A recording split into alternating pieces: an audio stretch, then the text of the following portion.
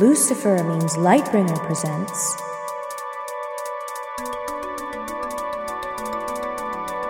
The Mythical Astronomy of Ice and Fire.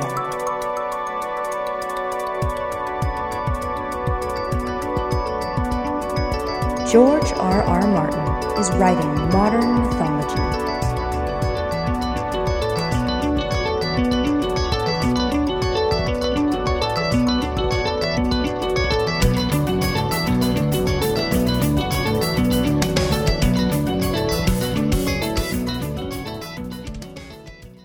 Ladies and gentlemen, boys and girls, crows and ravens, dire wolves and dragons. It's your starry host, Lucifer Means Lightbringer, and before we get to today's topic, I have some very important things to tell you about our podcast. First of all, we are switching and upgrading our podcast hosting site, which means that we have to switch to a new podcast feed as well. In other words, and this is the important part, so listen close, all of you subscribe to the podcast through iTunes or any other medium will need to now subscribe to the new feed. The name of the old podcast feed, which you have been listening to us on up till now, has been changed to Old Feed Mythical Astronomy of Ice and Fire, while the new feed now has the proper name, Mythical Astronomy of Ice and Fire. I'll put out this podcast and the next on both feeds, and then the old one will disappear, vanishing into the ether. We've had a tremendous response to our podcast so far, for which we are incredibly grateful, and it's necessitated stepping up to a more professional podcast hosting site. Our website address is now just lucifermeanslightbringer.com, and by the way, that's a great place to find copious linkage to the new podcast feed, as well as to the RSS feed itself for those of you who listen that way.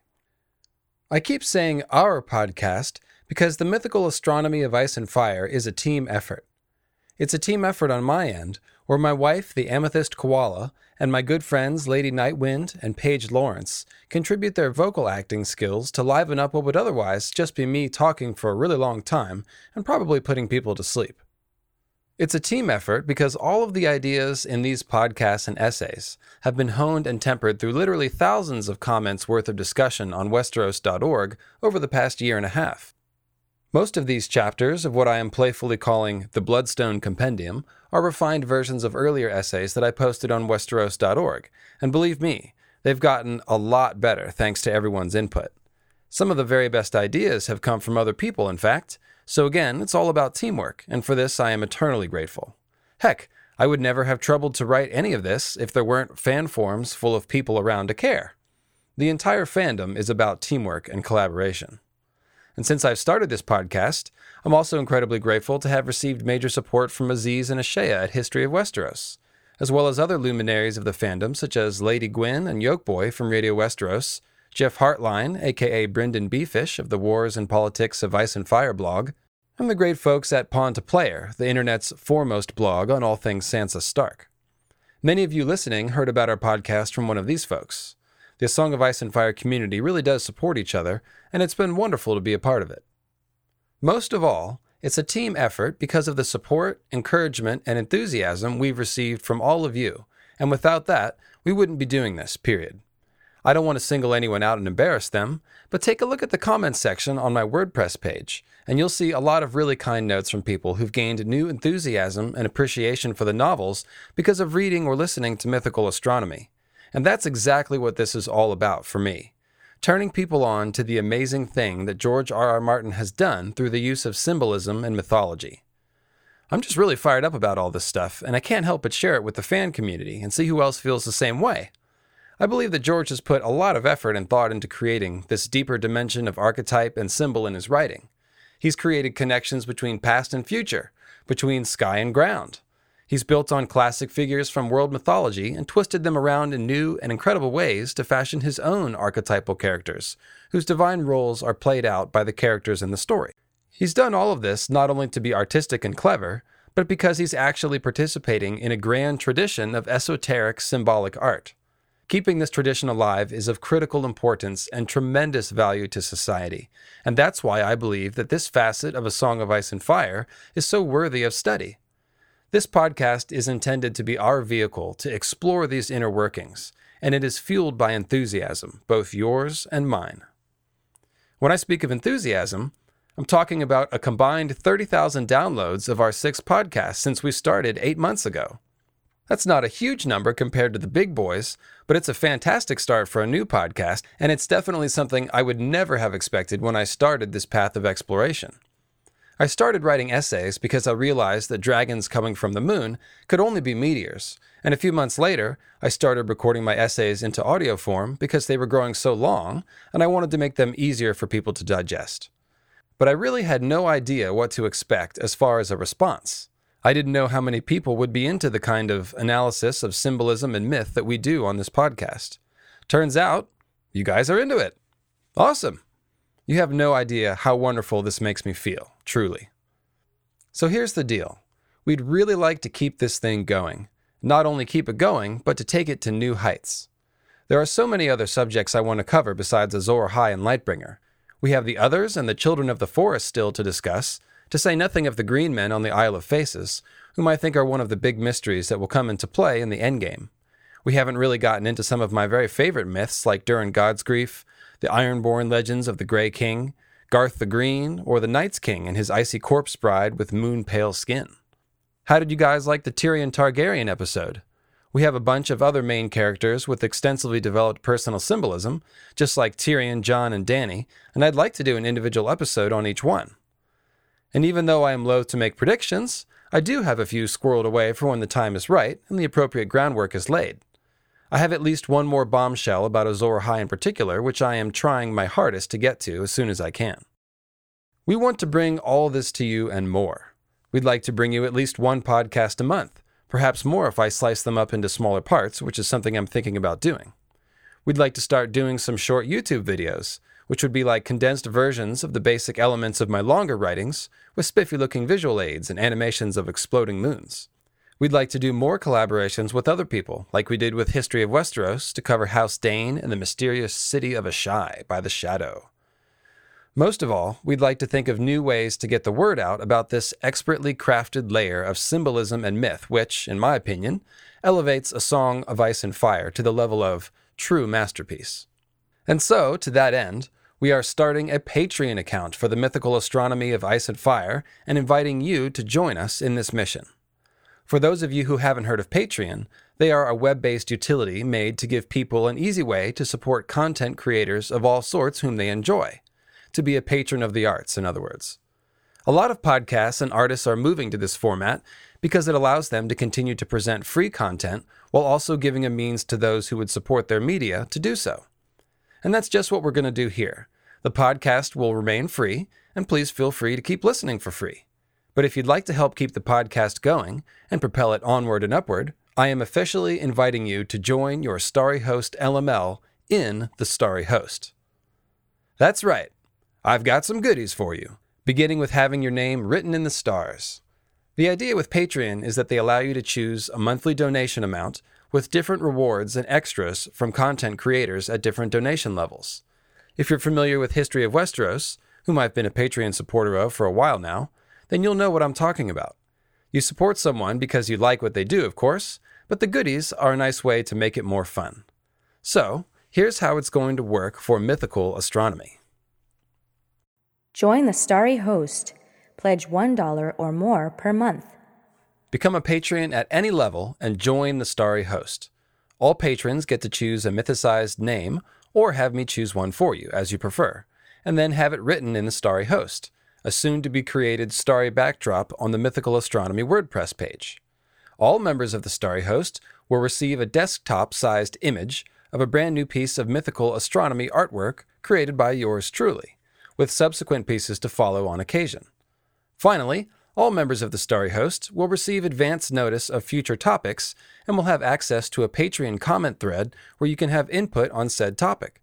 If I use your idea, you get your name read in the podcast and full credit bestowed. Bleeding Stars. Pledge $3 or more per month.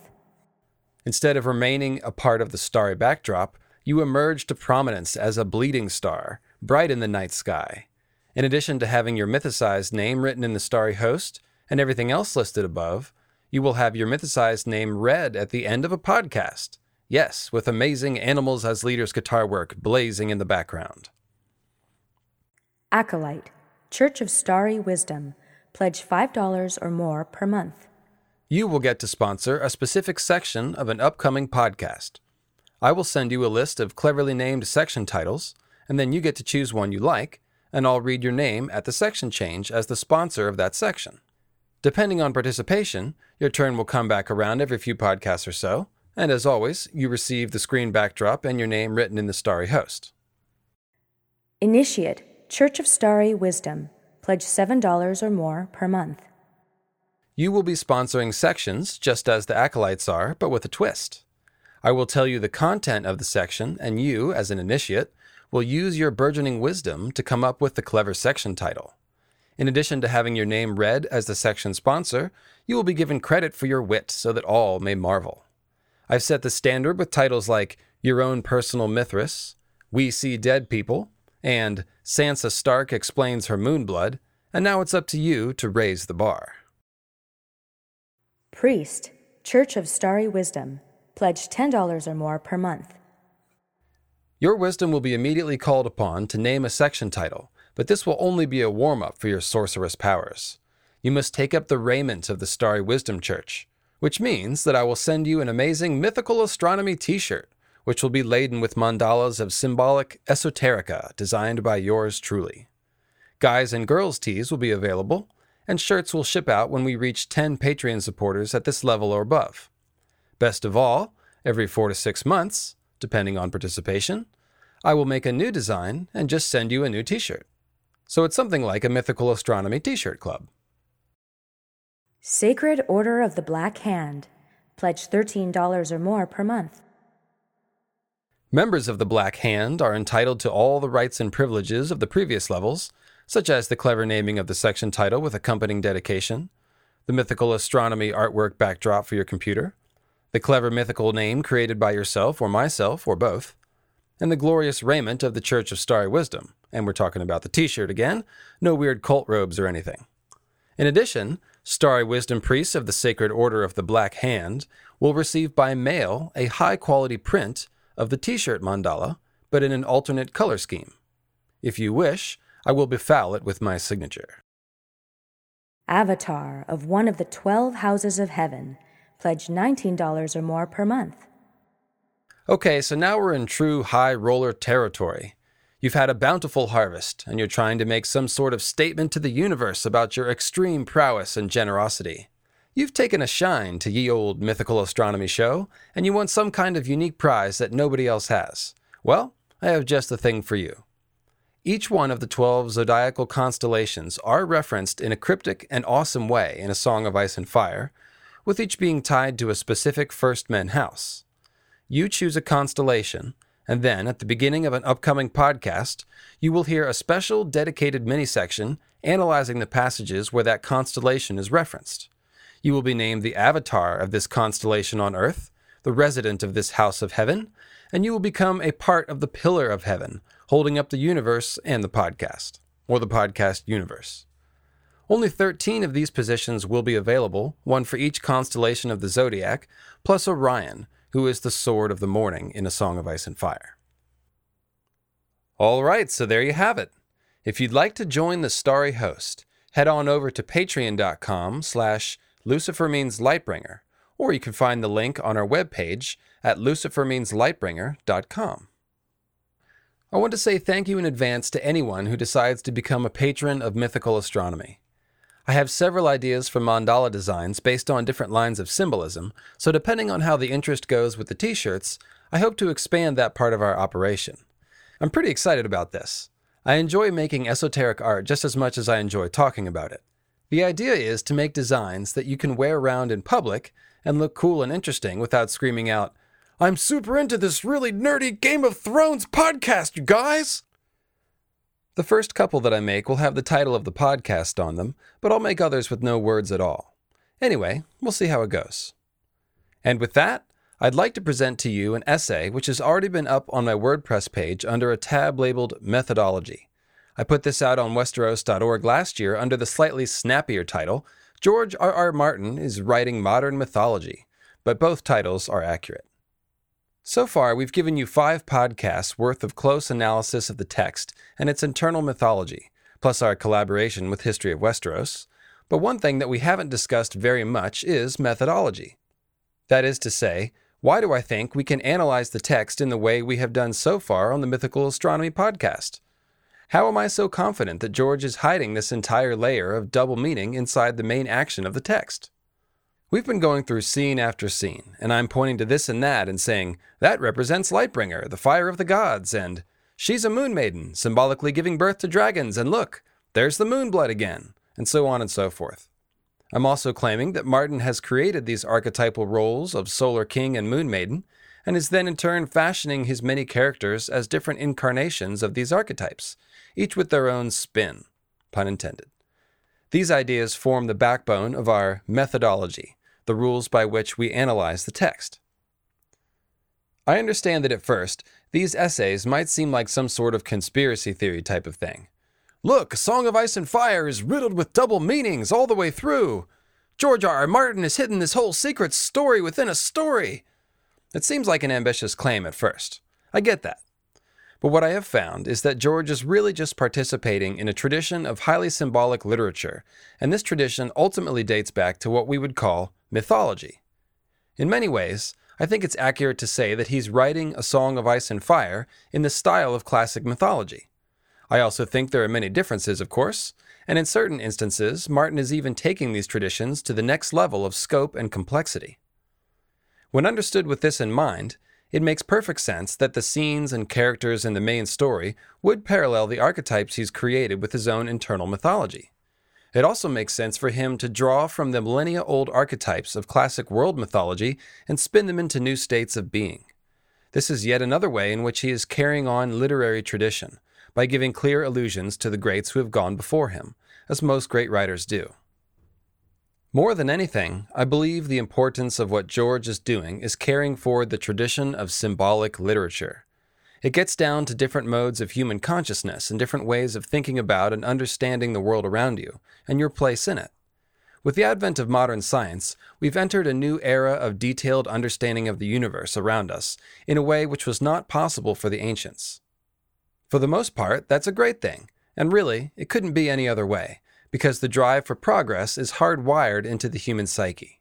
But one thing we have done without really thinking about it is to shift our consciousness over from one which uses symbolism and abstract thought to understand and interface with the world around us to an analytical, problem-solving mode of doing the same. I believe that there is tremendous value in keeping in touch with that more symbolic way of thinking, and I think that symbolic art and literature are probably our best ways to do that. By creating a masterwork of symbolism and complex layered metaphor, George R. R. Martin is doing his very damnedest to keep this tradition alive and well. And that, above all else, is what this podcast is about. I started writing because I realized that dragons coming from a cracked moon could only be meteorites, and meteorites are probably the best way to cause a long night type situation. But I kept writing and kept putting more and more energy into it because I began to comprehend the true importance of what Martin has crafted. And of course, because it's simply ingenious and clever, and I get really fired up about that sort of thing. George R. R. Martin is writing modern mythology. So there you have it, our raison d'etre, our mission statement. And now, to kick off this short essay about George R. R. Martin's brand of modern mythology, I'm going to quote a summary of the central thesis to Joseph Campbell's Masks of God, Creative Mythology, and this is from Wikipedia. Campbell believed that in the modern world, the function served by formal, traditional mythological systems has been taken on by individual creators such as artists and philosophers. In the works of some of his favorites, such as Thomas Mann, Pablo Picasso, and James Joyce, he saw mythological themes that could serve the same life-giving purpose that mythology had once played. The premise of these essays is that George R. R. Martin is writing A Song of Ice and Fire as modern mythology, and therefore can be analyzed in the same way that world mythology can be analyzed. Almost all world mythology is based on astronomy and nature to some extent, and the legends of A Song of Ice and Fire are no different. This is basically the simplest expression of what I've learned through intense research and scrutiny of the novels. To be more specific, I make the following assertions. The in-world myths of Planetos are all describing astronomical events and significant natural phenomena, such as floods, earthquakes, meteor strikes, volcanoes, and the cycle of the seasons. That does not mean they do not contain other meanings or other truths, or that some of these figures may have actually existed, but on some level, all of these myths describe natural and celestial events which occurred in the ancient past.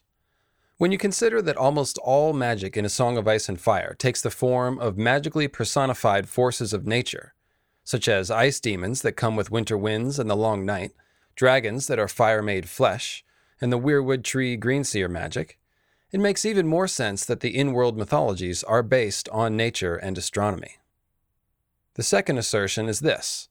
These in-world myths of A Song of Ice and Fire are highly symbolic and can be analyzed by applying the traditional meanings associated with various symbols in real-world mythology.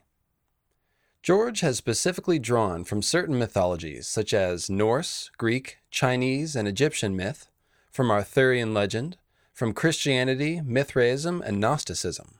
These are all more or less confirmed or generally accepted as influences, and there are no doubt other mythologies which George has drawn from as well. In general, George is using the symbols from these stories in the same ways that they are used in the real-world myth, which encourages readers to study the myths from which he seems to be drawing to gain a deeper understanding of the context in which these symbols are being used. By doing so, George is speaking in a language which has been utilized by man for thousands of years and participating in a grand literary and cultural tradition. The language of mythology is symbolism. The third assertion I want to make is this. In addition to the in-world legends being written as symbolic myth, the main action of the story is often written in the same way. This is the most significant piece of information in this podcast, the most important thing to understand about the way I think George is writing his books. The main action of the story is written as mythology, in the language of symbolism, and can also be analyzed like mythology. Creating realistic background lore for his universe is one thing, but recreating those myths in the main action of the book is the truly amazing feat of creativity here. The main pattern of the astronomy theory on which this page is founded is that of the sun destroying the moon with a comet, followed by that moon raining down meteors on Planetos to cause the long night. All of these essays will highlight sections of the text which I believe are written as metaphors depicting some version of this sun-kill-moon scenario. At the beginning, I wasn't sure if I was hallucinating when I found the first few instances of sun-kill-moon metaphors. But a year and a half later, I've discovered 100 of these metaphors, or near enough as makes no matter. I can say with absolute confidence, more than any other assertion in any of my essays, that George is in fact writing large sections of the text in many chapters of every book, including The World of Ice and Fire and the Dunk and Egg novellas, as extended metaphors depicting this basic astronomy pattern. Assertion number 4. George has created mythological archetypes for his own world based on the celestial events of the sun-kill-moon long night scenario. Azor Ahai and Nissa Nissa are the most famous ones, whose archetypal roles are based on the sun and the moon, as we've discussed all throughout these essays. There's certainly been a lot of discussion in the fandom about just what it means for someone to be Azor Ahai reborn, quote-unquote. Now, what I believe this means is that Jon Snow or Daenerys or anyone else might be stepping into the role of Azor Ahai to some extent, stepping into Azor Ahai's A Song of Ice and Fire archetype, that of the Solar Dragon King. These archetypes are like repeating patterns. There are many Solar Kings who take 2 wives in literal fashion, and many more scenes where various characters do the same symbolically. Thus, we arrive at the second most important premise of my approach to A Song of Ice and Fire analysis, and this will be assertion number 5. All of the characters in the main story are at times symbolically replaying the actions of their corresponding A Song of Ice and Fire archetypes from the Dawn Age. Whenever someone has a flaming sword, such as Beric or Stannis, or Jon in his dream of wielding a burning red sword, you can be sure that they are playing the role of Azor Ahai in a metaphorical scene. Whenever anyone puts on an antlered helm, such as Robert or Renly do, you can be sure that they are acting out some important bit of Garth the Green lore, or perhaps you might say, Sacred Order of Green Men lore, the two being interconnected in my opinion. When Robb is crowned as the king in the north, he's actually giving us information about the original king of winter. Read Catelyn's first chapter of A Clash of Kings if you have any doubt about that. Wow. These are some obvious examples, but there are many more along these lines. Because George is using these archetypes consistently, and because he is using the characters in the main story to give us information about the characters and events of the Dawn Age and the Long Night, it can therefore be asserted that, and this is number 6, the broad strokes of the important events of the Dawn Age can be determined by analyzing the in-world legends and the main action of A Song of Ice and Fire using the methods laid out above. This is one of the central aims of my series of essays, and because we are currently still dealing with the unresolved issue of the first Long Night, in the story that is, and because the characters and the events of the Long Night seem to be being replayed in some form, I also assert that, and this is number 7, we can learn about the potential paths which our main characters must walk to restore harmony to the Song of Ice and Fire by analyzing the in-world legends and main action of A Song of Ice and Fire using the methods laid out above. No, I'm not really big into predictions, it must be said. That's not really the focus of this work.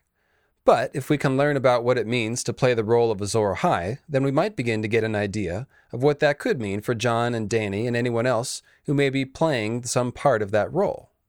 At the very least, we'll gain important context to their future choices and actions, so that when they make them, we'll have a better understanding of what they're doing and what the implications might be. After all, at the end of the day, it's all about the characters and their conflict of the heart, as our beloved author loves to remind us again and again. One thing I'd like to note is that this use of symbolism in the main text is not limited to what I like to call mythical astronomy, of course. Perhaps one of the most well-known examples of a scene which serves as an extended metaphor is Sansa's Snow Castle scene, which relates information through symbolism about Sansa herself, her past, her future, important events relative to her arc, etc. A great analysis of this was done by Westeros.org forum user Ragnarok in association with the Pawn to Player project. You can find that by searching for Foreshadowing and Symbolism in Sansa's Snow Castle Scene, which is to be found again on Westeros.org. Although my own research focuses on the astronomy metaphors, George's use of symbolism and metaphor is essentially ubiquitous. That's why his text bears the level of scrutiny that it's received in the 2 decades that the books have existed. This is also one of the reasons, quite possibly, why it takes him several years to write a book. Here's a brief list of a few other essays that do symbolic analysis of complex metaphor in the main text, some of which inspired me to give it a go. There's an analysis of Jon Snow as Mithras by Westeros.org forum user Schmendrick. I mention this one quite frequently, and I think it's one of the best works ever to come out of the forums. This was a huge inspiration to me before I got started.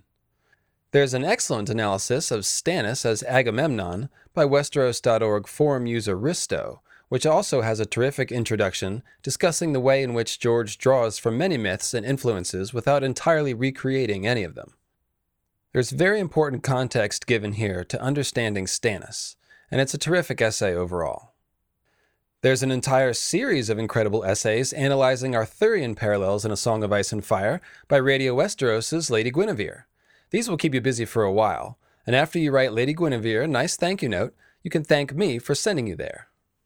There's an examination of the Tower of Joy in light of the Celtic myth behind Arthurian legend by Westeros.org forum user King Monkey. The proper title is Eddard in Wonderland, so you know you have to read that. Getting behind the Arthurian stories to the underlying Celtic mythology is very cool. There's a symbolic analysis of blood in A Song of Ice and Fire by Westeros.org forum user Evita MGFS. Evita really has a great understanding of symbolism. I learned quite a lot about all the various implications of blood, as well as things which can represent it symbolically. Some of the stuff she's drawn out of A Song of Ice and Fire is truly impressive.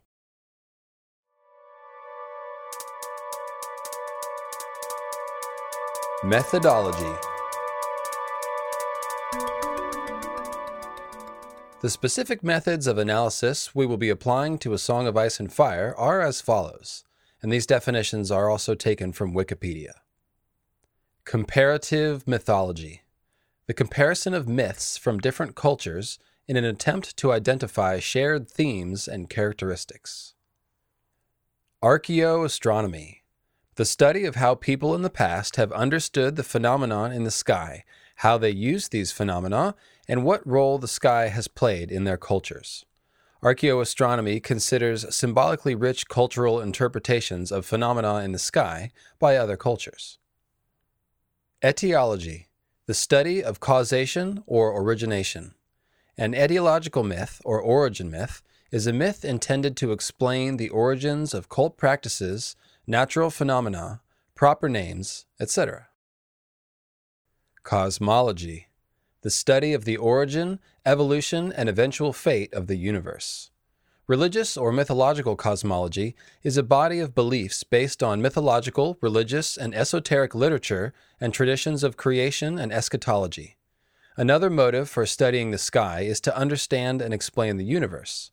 Myth was a tool for achieving this, and the explanations, while not reflecting the standards of modern science, are cosmologies. Comparative mythology based on astronomy.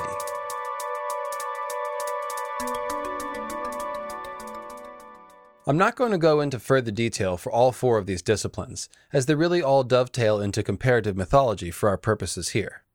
In a nutshell, comparative mythology strips down mythologies to their fundamental aspects, themes, and symbols, and then compares them one to another to see if they might be telling the same story. Myths, which function as cosmologies, are really what we are discussing here.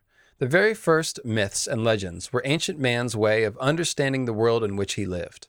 Knowledge of your environment is of course fundamental to the hunter-gatherer way of life, and continues to be so through man's shift into farming and sedentary life. It was this knowledge which became encoded in mythologies, which in turn functioned as a cosmology for the people who carry on the myth. When one takes into account that most, if not all, world mythology has basis in human observation and interaction with astronomy and nature, it becomes even easier to identify the commonalities. The most common universal archetypes include the world tree, the axis mundi, the dying god, the mother goddess, the creative sacrifice, the ocean of chaos serpent, the horned god, the morning star deity, the hero's journey, and many others. The list of gods and goddesses who die in the fall and resurrect with the spring, for example, or who are trapped in the underworld for the same period of time, is a very long list indeed. This, of course, is a simple way of understanding the cycle of the seasons. The sun grows weak for a few months, everything gets cold, the plants die, etc. Then the sun comes back strong again, the earth warms, and the plants begin to grow. There are countless variations of this idea, but they all relate to the cycle of the seasons. Pretty much everywhere you go, comets are described as snakes and dragons. From Chinese mythology to Mithraism and Zoroastrianism, from Greek mythology, Vedic mythology, and Mesoamerican myth, it's the same story. Dragons fly through the air breathing fire and bring devastation and often flooding. Think of the many sea dragon, ocean of chaos serpent myths, so it's easy to see the similarity to a flaming meteor or comet. On the American continents, we find Quetzalcoatl, the plumed serpent of Aztec myth, and his Mayan equivalent Kukulkan, who is identified with the morning star Venus as well as comets.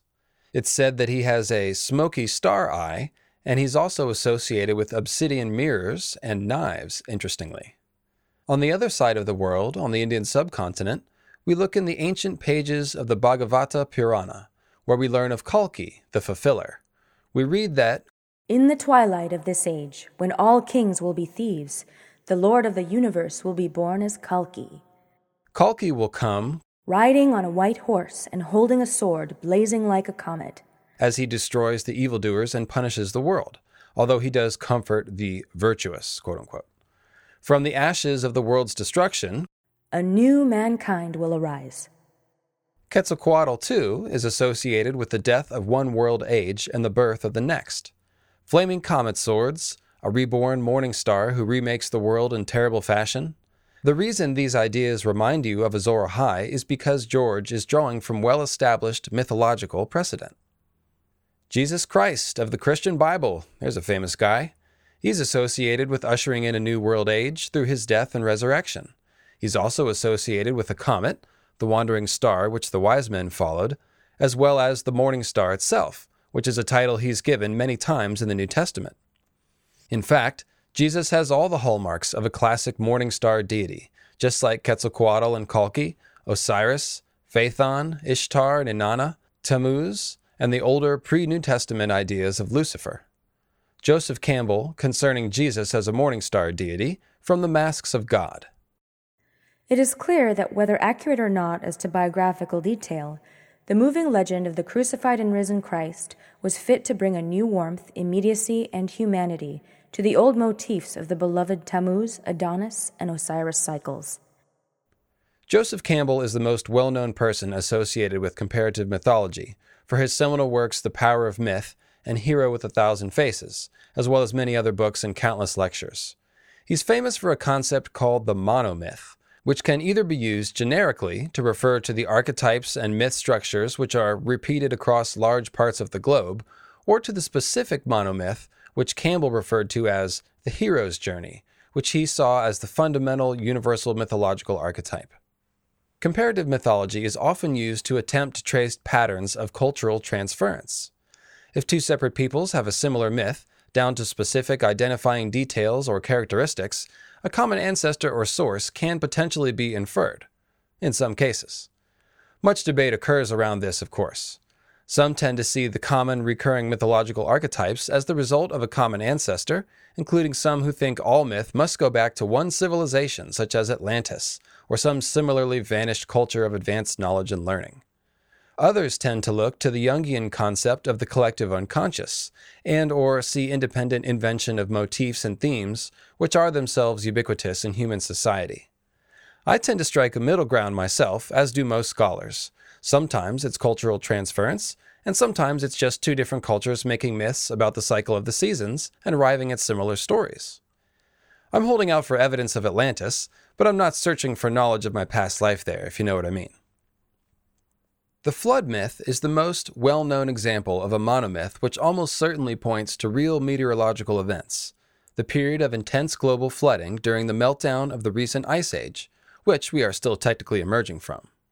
It's conservatively estimated that global sea levels rose as much as 300 feet or possibly more during this period, lasting from approximately 13,000 BCE to 7,000 BCE, and much of this sea level rise came in concentrated bursts, which indicate massive glacial meltwater flooding, and this idea is corroborated by other lines of evidence.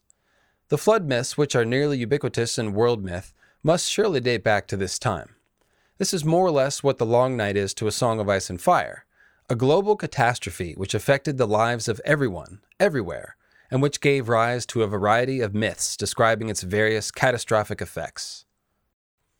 Comparative mythology is what leads me to connect the story of the Grey King to the story of Durin Godsgrief, as well as to that of the Bloodstone Emperor. All three stories tell of stealing something divine from heaven. Fire in one story, the daughter of the wind and sea gods in another, and a black stone of magical powers / casting down the true gods in the third, and always followed by incredibly destructive weather. I've attempted to show that all of these ideas describe a piece of moon falling from heaven and causing catastrophes. The Bloodstone Emperor challenged the gods and drew magical power from the black meteorite that he worshipped, and he was remembered as having caused the long night by doing so. The storm god's thunderbolt and the island-drowning sea dragon of the Grey King legend are both excellent descriptions of falling meteors, and both enabled the Grey King to possess the fire of the gods after challenging or slaying them. In Durin's tale, I would assert that the daughter of the wind and sea gods, who was stolen from heaven, is also symbolic of a fallen star, in particular one which falls into the sea.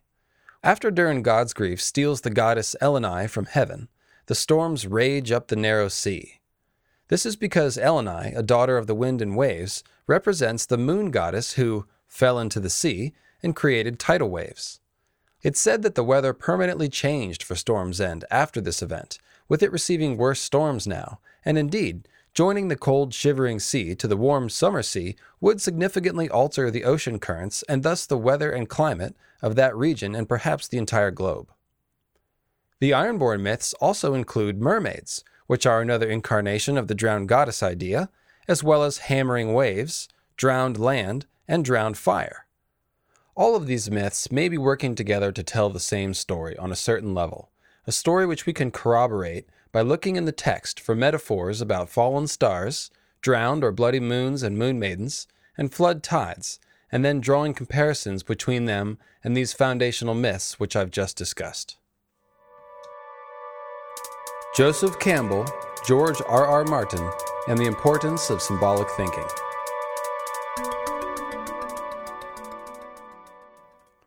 Why is this important instead of merely interesting? This question gets down to the reason mankind creates myth, the function of myth. I've talked about cosmological myth, and that's starting to get at it. Mankind needs a way to understand and relate to, and even commune with, nature. To elaborate further, I must turn to more learned sources than myself. Wikipedia again. Well, a summary of some of Joseph Campbell's ideas from his Wikipedia entry, that is. He has a fantastic fourfold description of the role of myth in human society, which appears at the end of The Masks of God, Creative Mythology, and which he also referred to in many lectures as a freestanding concept. Instead of doing my own inadequate paraphrase, I'll quote directly from Wikipedia. I'm not going to go into deep detail on all of these functions of myth. However, all four are relevant to A Song of Ice and Fire, and some quite obviously so. A few of these ideas have been addressed already, and will simply gain further illumination here. The functions of myth. The metaphysical function, awakening a sense of awe before the mystery of being. According to Campbell, the absolute mystery of life, what he called transcendent reality, cannot be captured directly in words or images. Symbolic and mythic metaphors, on the other hand, point outside themselves and into that reality. They are what Campbell called being statements, and their enactment through ritual can give to the participant a sense of that ultimate mystery as an experience. Quoting from Joseph Campbell, mythological symbols touch and exhilarate centers of life beyond the reach of reason and coercion. The first function of mythology is to reconcile waking consciousness to the awe-inspiring mystery of this universe as it is. The cosmological function, explaining the shape of the universe. For pre-modern societies, myth also functioned as a proto-science, offering explanations for the physical phenomena that surrounded and affected their lives, such as the change of seasons and the life cycles of animals and plants. The sociological function, validate and support the existing social order. Ancient societies had to conform to an existing social order if they were to survive at all. This is because they evolved under pressure from necessities much more intense than the ones encountered in our modern world. Mythology confirmed that order and enforced it by reflecting it into the stories themselves, often describing how the order arrived from divine intervention. Campbell often referred to these conformity myths as the right-hand path to reflect the brain's left hemisphere's abilities for logic, order, and linearity. Together with these myths, however, he observed the existence of the left-hand path, mythic patterns like the hero's journey, which are revolutionary in character in that they demand from the individual a surpassing of social norms and sometimes even of morality. The pedagogical function, guide the individual through the stages of life. As a person goes through life, many psychological challenges will be encountered. Myth may serve as a guide for successful passage through the stages of one's life.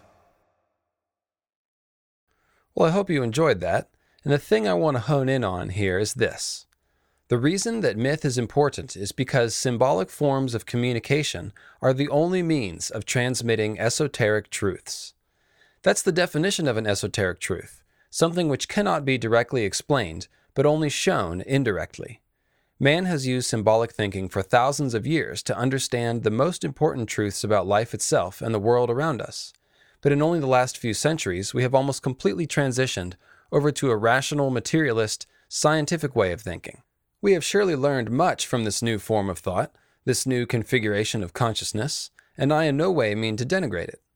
However, I do wonder if we run the risk of being too quick to abandon our older traditions and ways of thought, which have coalesced over the course of thousands of years of human existence, in favor of the wholesale embrace of the potential of this new, highly logical, scientific mode of thought to explain all the mysteries of life. I think that George R.R. Martin is doing a tremendous service to the world by creating modern art which participates in this grand tradition of symbolic language and esoteric communication.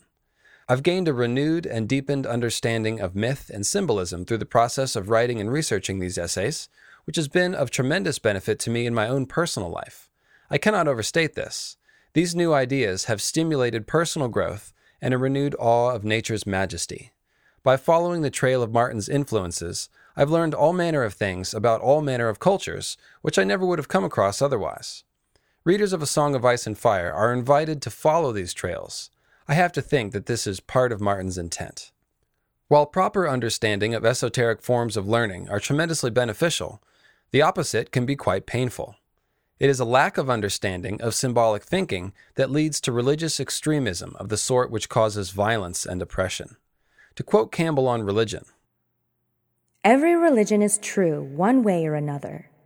It is true when understood metaphorically, but when it gets stuck in its own metaphors, interpreting them as facts, then you're in trouble."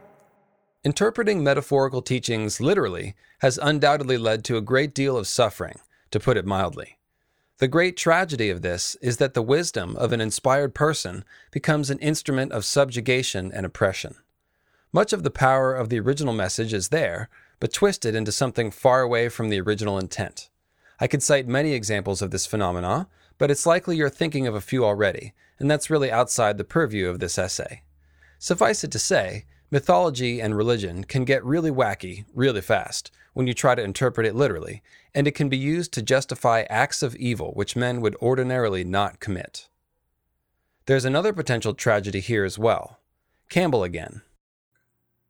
God is a metaphor for a mystery that absolutely transcends all human categories of thought, even the categories of being and non-being. Those are categories of thought. I mean, it's as simple as that. So it depends on how much you want to think about it, whether it's doing you any good, whether it's putting you in touch with the mystery that's the ground of your own being. If it isn't, well, it's a lie. So half the people in the world are religious people who think that their metaphors are facts. Those are what we call theists. The other half are people who know that the metaphors are not facts, and so they're lies. Those are the atheists. What Campbell is saying here is that rejecting esoteric teachings because they are not literally true can be just as bad as interpreting them as literal truth.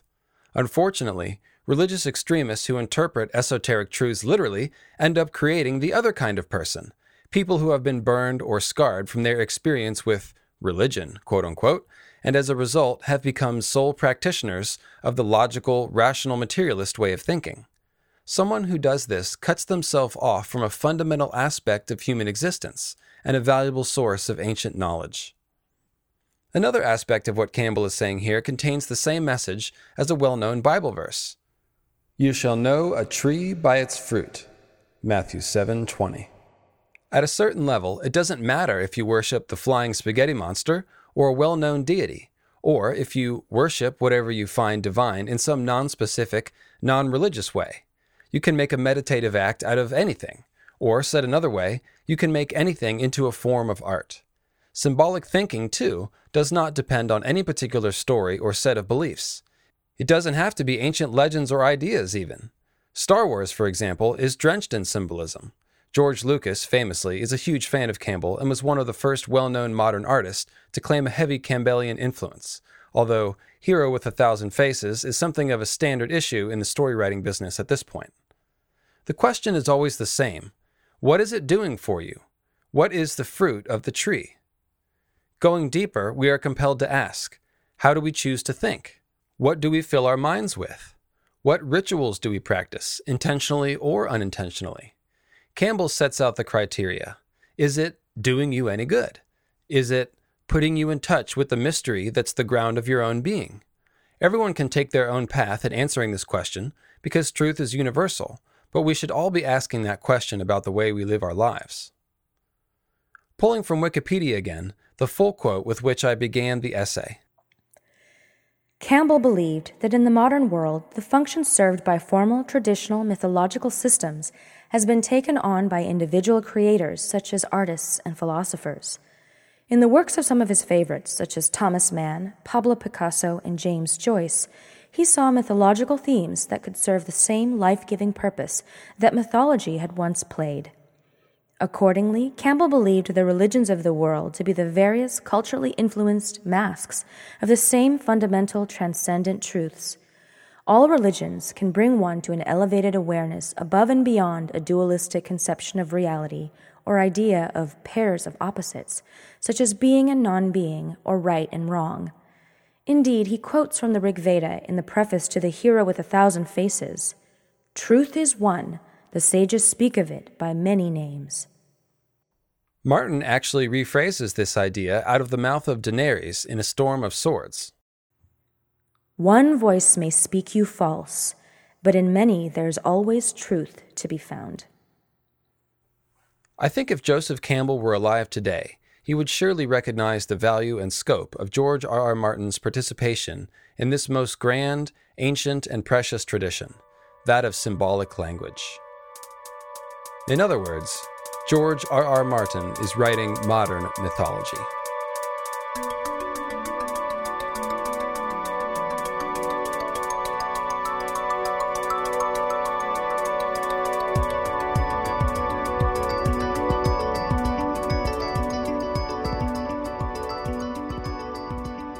Okay, everyone, thanks for joining the Amethyst Koala and myself on the podcast today.